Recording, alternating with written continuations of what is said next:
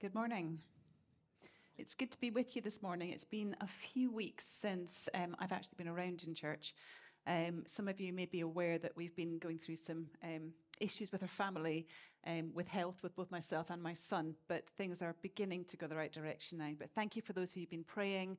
There's been people who've been very practical and coming around just to be with us, bringing flowers, food, all sorts of stuff, and helping out with Ian as well. So that's been really grateful. So thank you so much for standing with us in that. And it just reminds me of how much we're a family, how much when things are going on that folks get together and they support one another. And it's just lovely to be part of that.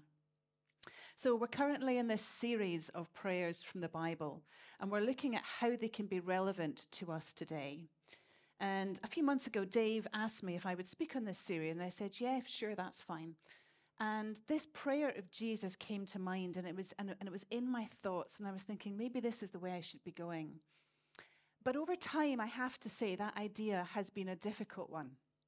And as much as I felt God was asking me to do it, it has been a challenge, not so much in the writing, but in what God has been bringing and showing me about myself and about how he wants me to be in relationship with him. So what I'm speaking on this morning, I am still in it. I'm not here saying I've come out the other side. I'm here saying God is doing stuff in me through this, and I'm just praying that something of what he's showing me may touch you and speak to you this morning.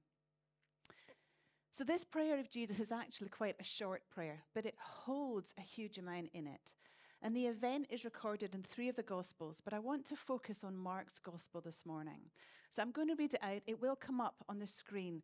But can I suggest you just close your eyes and you imagine yourself as an observer? They went to a place called Gethsemane, and Jesus said to his disciples, "Sit here while I pray." He took Peter, James, and John along with him, and he began to be deeply distressed and troubled. "My soul is overwhelmed with sorrow to the point of death," he said to them. "Stay here and keep watch." Going a little further, he fell to the ground and he prayed that if possible, the hour might pass from him. "Abba, Father," he said, "everything is possible for you. Take this cup from me. Yet not what I will, but what you will." Then he returned to his disciples and found them sleeping. "Simon," he said to Peter, "are you asleep? Couldn't you keep watch for 1 hour? Watch and pray so that you will not fall into temptation. The spirit is willing, but the flesh is weak." Once more he went away and prayed the same thing. And when he came back, he found them sleeping because their eyes were heavy. They didn't know what to say to him. Returning the 3rd time, he said to them, "Are you still sleeping and resting? Enough, the hour has come." Now, if we looked at all 3 passages from Matthew, Mark, and Luke, we would see that it's recorded 3 times that Jesus repeats the same prayer to the Father, though the inference is that he spent longer with him. But this prayer is recorded and it says, "Abba, Father, everything is possible for you. Take this cup from me, yet not what I will, but what you will." And I want to look at 3 main areas that have stood out from this passage this morning. There's so much in it, but I just want to focus on 3 things. First is Jesus' relationship with the Father, his relationship with the disciples, and his relationship with suffering. So let's look at the first one, Jesus' relationship with the Father. So we know that Jesus lived on earth in human form for 33 years, and the last 3 he spent in ministry. Scripture says that he took time away to be with his Father in prayer, and he only did what the Father asked of him. He had a really close relationship, even on earth, with the Father. And through this time, we see Jesus teaching. He was preaching the gospel, healing the sick, training up disciples. Yet all the while, Jesus knew what was ahead. He knew the cross was looming, the ultimate sacrifice for our sins so we could be forgiven. But forgiveness wasn't the goal. The goal wasn't forgiveness. The goal was for forgiveness to open up the way for us to be back in relationship with Father God. The goal was always relationship. Jesus knew he would suffer greatly, the physical pain, the mental abuse, and the emotional torment of separation from his Father. So when Jesus went to the garden, he knew exactly what was ahead of him. And in that moment, when he prays to his Father, we catch a glimpse of the intimate and deeply personal relationship that they had. He says, Abba, Father, everything is possible for you. Take this cup from me, yet not what I will, but what you will. We probably know this term Abba means daddy, and it reveals something of the closeness and affection between father and son. You know, Jesus' heart wasn't angry or bitter or hardened about what was ahead. He remained soft and trusting towards God and God's plan. But yet Jesus was able to express his sorrow and distress and be extremely honest and real with his Father. In this moment, when the main purpose for his birth, his life, his ministry comes to a head, Jesus cries out to God, "Is there another way? I know everything is possible for you, so please let there be another way." The cross was the crux of his whole mission on earth, but at that moment, Jesus didn't want to go through with it. It wasn't that he changed his mind about being in relationship with us and that relationship being restored, but he knew what the cross would cost. And he was asking God, is there a different road? He was overwhelmed with sorrow. We see his anguish and his dread, the pain of being separated from his Father. And in that moment, with literally the weight of the world on his shoulders, we see Jesus' humanity and his vulnerability as he asks for the cup to be taken. How often do we feel we need to appear strong in situations, yet we feel weak? How often do we face trials and hardships and suffering and try to find or pray for an easier way out? Now, that's not wrong. In fact, it's completely right. It's what we need to be able to do to express how we're feeling to God and be real and vulnerable with him and expect another way out. Jesus was asking for another way out. We can do that. We can expect healing and miracles. That's what we saw Jesus do. But even as Jesus cried out to his Father, and we know God heard him, God didn't change it. The Father didn't change the plan that was ahead. Instead, in Luke's gospel, it describes how an angel comes to Jesus to strengthen him. You know, whatever circumstances we may face, we can always cry out to God, knowing that he will hear us. But if our situation doesn't change, the truth is that he will offer us the strength we need to endure and to get through. He is with us in it. So let's look at the second area now, Jesus' relationship with his disciples. As we've already mentioned, Jesus took time out to be away with his Father. And Scripture mentions that he often takes time to rise early and go alone to solitary places to pray. But in this situation, we see something a little bit different. Jesus says to the main group of disciples, "Sit here while I pray." And then he takes Peter, James, and John with him. And he begins to be deeply distressed and troubled. And he expresses this with his disciples. He says to them, "My soul is overwhelmed with sorrow to the point of death. Stay here and keep watch." He then moves a stone's throw away. So he's still in sight and probably in hearing of the disciples. He doesn't try to hide his feelings or emotions. No one else knew what he was going through. Yet he still wants his close friends to be with him, to keep watch with him, to pray with him, to stay close to him, to support him.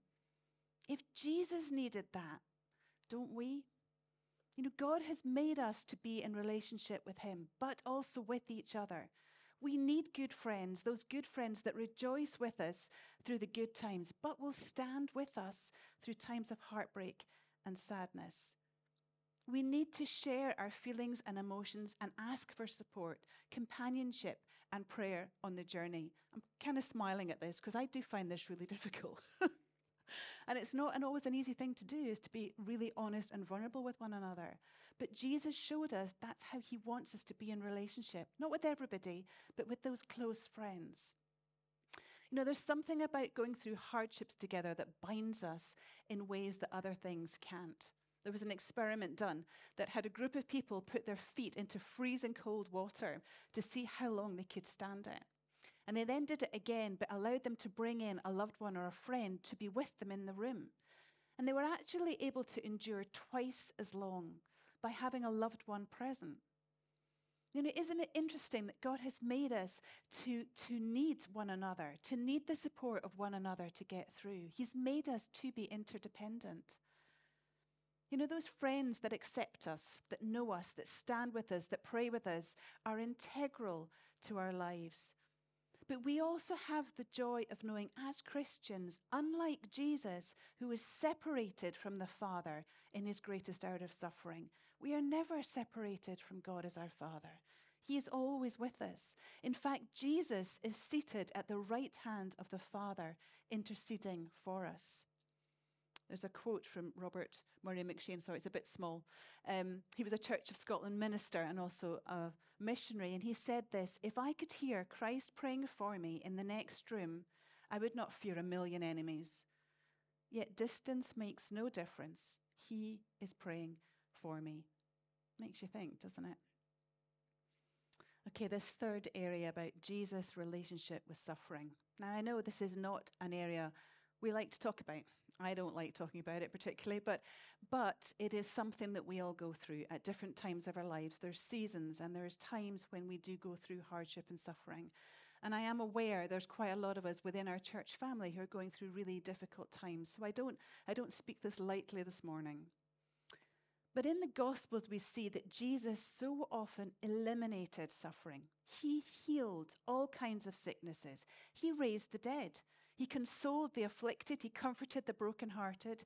He forgave sinners. He liberated those that were in the power of the evil one. And he welcomed the oppressed and the rejected. He was there for those who were suffering. Yet suffering was also the path that he had to take. So what do we do when we pray for our suffering to be removed and it isn't? Where does that leave us? The truth is that when we face trials, and we will, because it is part of this fallen life that we live in, we can pray, as we've said, for them to be taken away. But Scripture doesn't say that they always will. In Isaiah 43, it says, "When you pass through the waters, I will be with you. And when you pass through the rivers, they will not sweep over you. When you walk through the fire, you will not be burned. The flames will not set you ablaze." When we go through things, he will be with us. He is with us. And I find it interesting that in Scripture, we're called to run from temptation, to flee from temptation, but we're not told to run from suffering. It's interesting that Jesus accepted that suffering was part of this journey, and actually, it's part of our journey too. Yes, we should pray for healing. Yes, we should expect it. But if it doesn't happen, we don't then keep going on. We need to get to the point when we can ask God, "God, what are you doing? What is the bigger picture? What do you want me to get hold of in this?" There's a scripture, Romans 8, which is one of my favorite, and it says, "We know that in all things God works for the good of those who love him, who've been called according to his purpose." I find it astonishing that God can use all situations, all of them, for our good. Isn't that incredible? It's not just about us getting out of it or getting through it, but it's what he will do in the processing. Because every hardship has the potential to grow our relationship deeper with God, our eternal hope. It doesn't mean that he brings the suffering. It just means that in it, he can use it. Nicky Gumbel quotes Adrian Rogers and says, "A faith that has not been tested cannot be trusted." And then he goes on to say this: "Sooner or later, all of us go through times of testing. In these hard times, the challenge is to stay faithful to God, not to harden our hearts, but to keep them soft towards God, to keep on trusting in spite of all the difficulties and challenges to our faith. Every time we feel like doing the wrong thing, but choose the right, we grow in spiritual maturity, wisdom, character, and faithfulness." In 1 Peter it says, "In all this you greatly rejoice, though now for a little while You may have had to suffer grief in all kinds of trials. These have come so that the proven genuineness of your faith, of greater worth than gold, which perishes, even though refined by fire, may result in praise, glory, and honor when Jesus Christ is revealed. Though you have not seen him, you love him. And even though you do not see him, you believe in him and are filled with an inexpressible and glorious joy. These verses don't mean that we just keep putting on a brave face and just keep smiling through it all. It means that in it, Jesus is worth rejoicing in, even when he feels distant or we can't see him, even when we're going through those difficult times. The truth is that holding to him, despite our circumstances, refines our faith. Now, if I'm really honest, I don't like these verses. I want to grow in my faith, but I don't want the pathway to be through suffering and trial. And it isn't always, please hear me, there are different seasons in our faith, but sometimes this is the journey that we need to take. You know, I've been challenged quite a lot over recent months to recognize that our life and our circumstances are fleeting. Yet we can be drawn and consumed into them so much that that becomes our primary focus, and we forget about the eternal picture. In March last year, I had a picture which I want to share with you this morning because it's one that has stuck with me, but I feel it might be relevant for some of you this morning. And I had a picture of myself standing. And then round me was my circumstances, the good, the bad, the stuff that was going on. And then like an umbrella over it was that sense of God with his love and his peace and his hope and his joy. And I thought, yeah, that's lovely, God, that you surround it all, you're protecting it all. And he said, no, that's not what I want. That's where you are. That's not what I want for you. And I was a bit confused. And then he showed me something else. He showed me standing. And then round me was him. Was his love, his joy, his peace, and his hope. And then beyond that was my circumstances.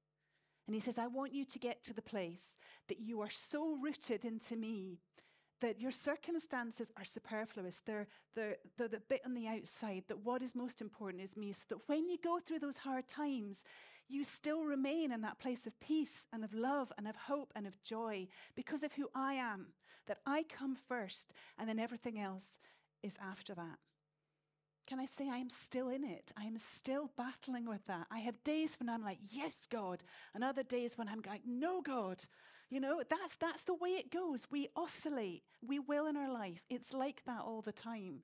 But my heart is to get more into that place. Scott Erickson says this, everything can be taken away except the hidden part of me. Whether I lose my savings, my house, my title, or my very livelihood, what is untakeable is a part of me that Jesus eliminates, the deeper self that was woven into this world but is anchored in a much larger world. In the gift of my life is a doorway to a much larger reality, and Jesus is the light that shows me the way. You know, something in my heart rises to this. And though the road can be painful, I have glimpses of it. And finding God in the midst of life. Someone I know had a picture of a swimming pool, and she felt it was for her, but it was for much wider than that. So the picture was of this pool, of the swimming pool. And often in a swimming pool, in the shallow end, there's a lot of noise. You know, there's kids, there's a lot of playing, there's a lot of stuff going on. And she felt that often that we live in that shallow place with God. And it's a place of transaction. It's a place where we say, I want this, and God, can you give me this? And we're shouting and making a noise and saying, God, don't you understand what this is like for me? God, I want this to change. God, why is this going on? But yet what God wants us to do, he wants to pull us into that deep place, into that quiet place, into that place where we are held and surrounded by him. And again, it's that oscillation between, yes, I can be there, but then sometimes I go back to going, even in the one sentence, I'm like, yeah, God, but could you just sort this out, God? I'd really like this to change, and then I'll be better. But God, I love you. And there's this thing that goes on in us.